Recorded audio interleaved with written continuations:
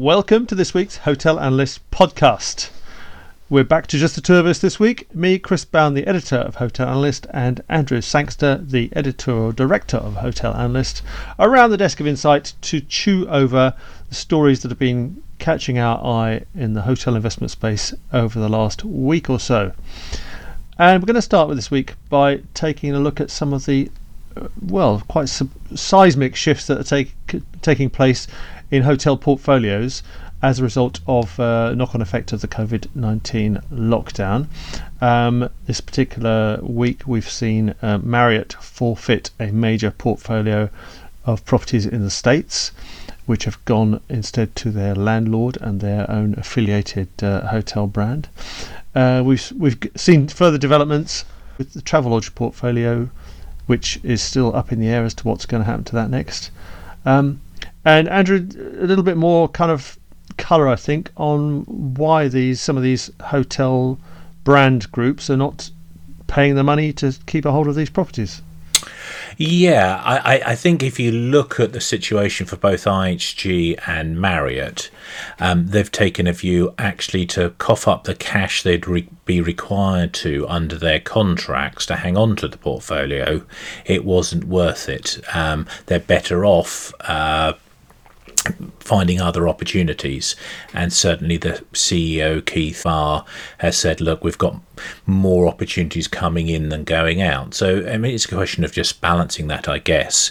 And there's a couple of things I think it does suggest is either these contracts were fairly rubbish when they were first signed, which they need to have a word with their development teams. Yeah. And the other thing is, well, actually the downturn's going to be grimmer than many are allowing for, in that they just figure, well, actually we're better off hanging on to our cash and riding things out, rather than having the short-term bump of keeping these properties on our books. So that is, neither of them are great. I think the former's probably better than the latter, but which one has got the biggest motivation in this, has the biggest impact, is hard to tell from where we're sitting, Chris, but I suspect it's a bit of both, really.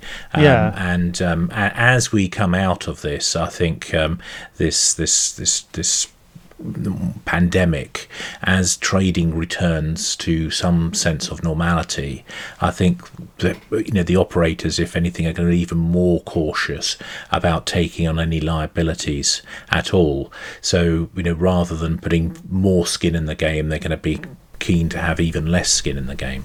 And of course, what's happened here in the UK is we've heard a little bit more about the various combatants who are looking for a slice of the Travelodge action. Yeah, so I mean, initially our money, we put our money on Ago Hospitality, the new Ago Hotel, the sort of combine of which Accor was involved in. That still, I think, is a favourite, but coming up on the outside has been Goodnight, and according to reports elsewhere, they've bought 18 properties and are set to sign 30 leases. They're quite close to that. So this is indeed very bad news for Travelodge, and good news for but the owners there, who at least in theory it should be good news in terms of getting out of this unhappy relationship with with Travelodge and the owners of Travelodge. So I think it speaks to a lot more active role for landlords and owners of properties, and that's something I know we're going to talk about more later in this podcast, but I think we're going to see more and more of this within the industry. Talk briefly about what's going on to kind of restart the global tourism business, and how things hopefully will relaunch better this time. So UNWTO is pushing hard to kind of help get things up and running again, and also helping to try and level the playing field in terms of getting some countries and parts of the world where they've got tourism still as a kind of emerging but potentially very large economic driver to get get set up a bit quicker and improve faster. And then we've also got considerations around kind of the social and environmental impact of tourism and travel more broadly.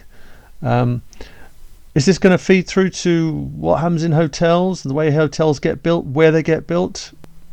I certainly hope so, Chris. 3-word slogans seem to be all the rage at the moment, and indeed Building Back Better was the slogan the Conservative Party had at their recent virtual conference. I'm sure people will be familiar with the Take Back Control and all sorts of wonderful things that has led us to. But I think this is in the school of thought of not letting a good crisis go to waste. And I think for the hospitality sector, for travel and tourism, there is a chance to finally put our industries on the map and to get governments actually listening to what's going on. Now, regular listeners would expect me to be a voice of gloom, and you're not going to disappoint now, are you? No, I'm not. Okay. No, the latest gloom that I've highlighted on are the youth unemployment numbers coming out of Eurostat, the EU's statistics body, and they're truly terrifying. Youth, which is under 25-year-olds, the unemployment is more than 30% as an average in the EU. In Spain and Italy, it's more than 50%, and in France, it's above that 30%, or above the more than 30% EU average. I mean, this is a massive, massive problem for our societies going forward. And as an interesting other data point, I think is just how important hospitality is going to be in finding new jobs for people. If you look, there was some stuff out of Resolution Foundation and the Office for National Statistics in the UK. Resolution Foundation is a sort of left-leaning think tank, or a neutralish think tank, and they showed is that 40 jobs per £1 million of output can be ascribed to hospitality. The next closest sector, which is administration and support activities, that creates less than 30 jobs per 1 million of output, and manufacturing is barely 10 jobs for 1 million of output. So this obsession governments have historically had with manufacturing, industry and jobs, yes, and even worse, agriculture. Actually, it is hospitality which is the great job creator, and I think this is something which our sector can thump its fist on the table with some vigour and continually point out to governments and non-governmental agencies which are impacting so much of what's happening now, and this matters, and this is going to matter as we come out of this, because we're going through a period now. The industry's got its own sort of spot of long COVID, if you like, and it's going to be a good while before we see a proper recovery. To get back to my tradition of gloom, I was struck by remarks made by Kate Bingham. Now, she's the head of the UK's vaccine task force, a smart woman who is also an investor. So she's not just a sort of public official, she has some background in business as well. And she's been pointing out to anybody that wants to listen that there's only going to be a limited supply of vaccines at the earliest, until midway through next year. That's the earliest point we're going to see any sort of real vaccine availability. And even then, even when you've got a vaccine, that if we get it, and one thing that Kate Bingham says is that we're the UK, which is backing more, has invested more in terms of doses per capita than any other major country. And is backing 6 separate vaccine trials, and has funded them and has got capacity to roll them out if they succeed. She's expecting most of those to fail. But even if, but the trouble is, when you think about a vaccine, you think, oh, well, I'll have it in my arm and then I'm inoculated, but that's not how it's likely to work. So a typical flu vaccine, the best flu vaccine, only inoculates 50% of recipients. Typically, the range is 15% to 50%. So at 15%, only 1 in 8 people are going to be inoculated against the disease. Now, are you really going to take much of a chance if the odds are 1 in 8? And it's not going to be, clear at the time of vaccination that's the case. So I don't think even widespread deployment of vaccination is suddenly going to cure this thing. It's going to be a long haul even after that. It's going to take a while before people are fully reassured. So that's just a note of caution that if people are thinking, oh, we're going to have a vaccine, well, take your pick when you think it's going to be. But they seem to think we might have something viable by the end of this year, in Q1 next year. It's going to take until the summer at the earliest to get it have a widespread distribution, and even then it's going to take a while for people to feel secure about going back to normal life. So it's challenging, and I think people need to factor this in terms of their outlooks of the nature of the recovery. Very much long COVID, I'm afraid. Okay. Well, now let's move on to something a little bit more conceptual and looking sort of a little further ahead than worrying about the immediate COVID outlook by talking about operational real estate. And we've been wading through a great new research report from INREV, which is, if you like, the trade body for investors in non-listed real estate vehicles, and taken a good look at what's going on inside operational real estate, why investors are getting more interested in getting more involved in operating the property assets they invest in, and it says there's several mega trends that are responsible for this, and takes a look at sort of some of the ups and downs in the different niches within real estate that different investors are taking a look at. Andrew, did you have any simple takeaways from this work? Yeah, it was indeed, yes. I mean, it's just proof to what we've been talking about for the last year. It's further evidence to what we've been talking about for a number of, certainly in earnest for a couple of years now. But also in terms of the impact of COVID, I think it's again evidence that COVID is an accelerant rather than the agent of change. Operational real estate was on the way before the pandemic, and even though the virus has laid waste to many of the verticals encompassed by operational real estate, hotels obviously, but student accommodation, care homes, etc., have all been hugely impacted by the virus. If anything, this has only accelerated the desire of landlords to get more involved in the operations that they're letting their properties to. So, if you look, I've been quite struck by the way even quite traditional family office landlords, so I'm thinking of things like Cadogan, Howard de Walden, Shaftesbury, and even the Crown Estate, the ultimate family office, I guess.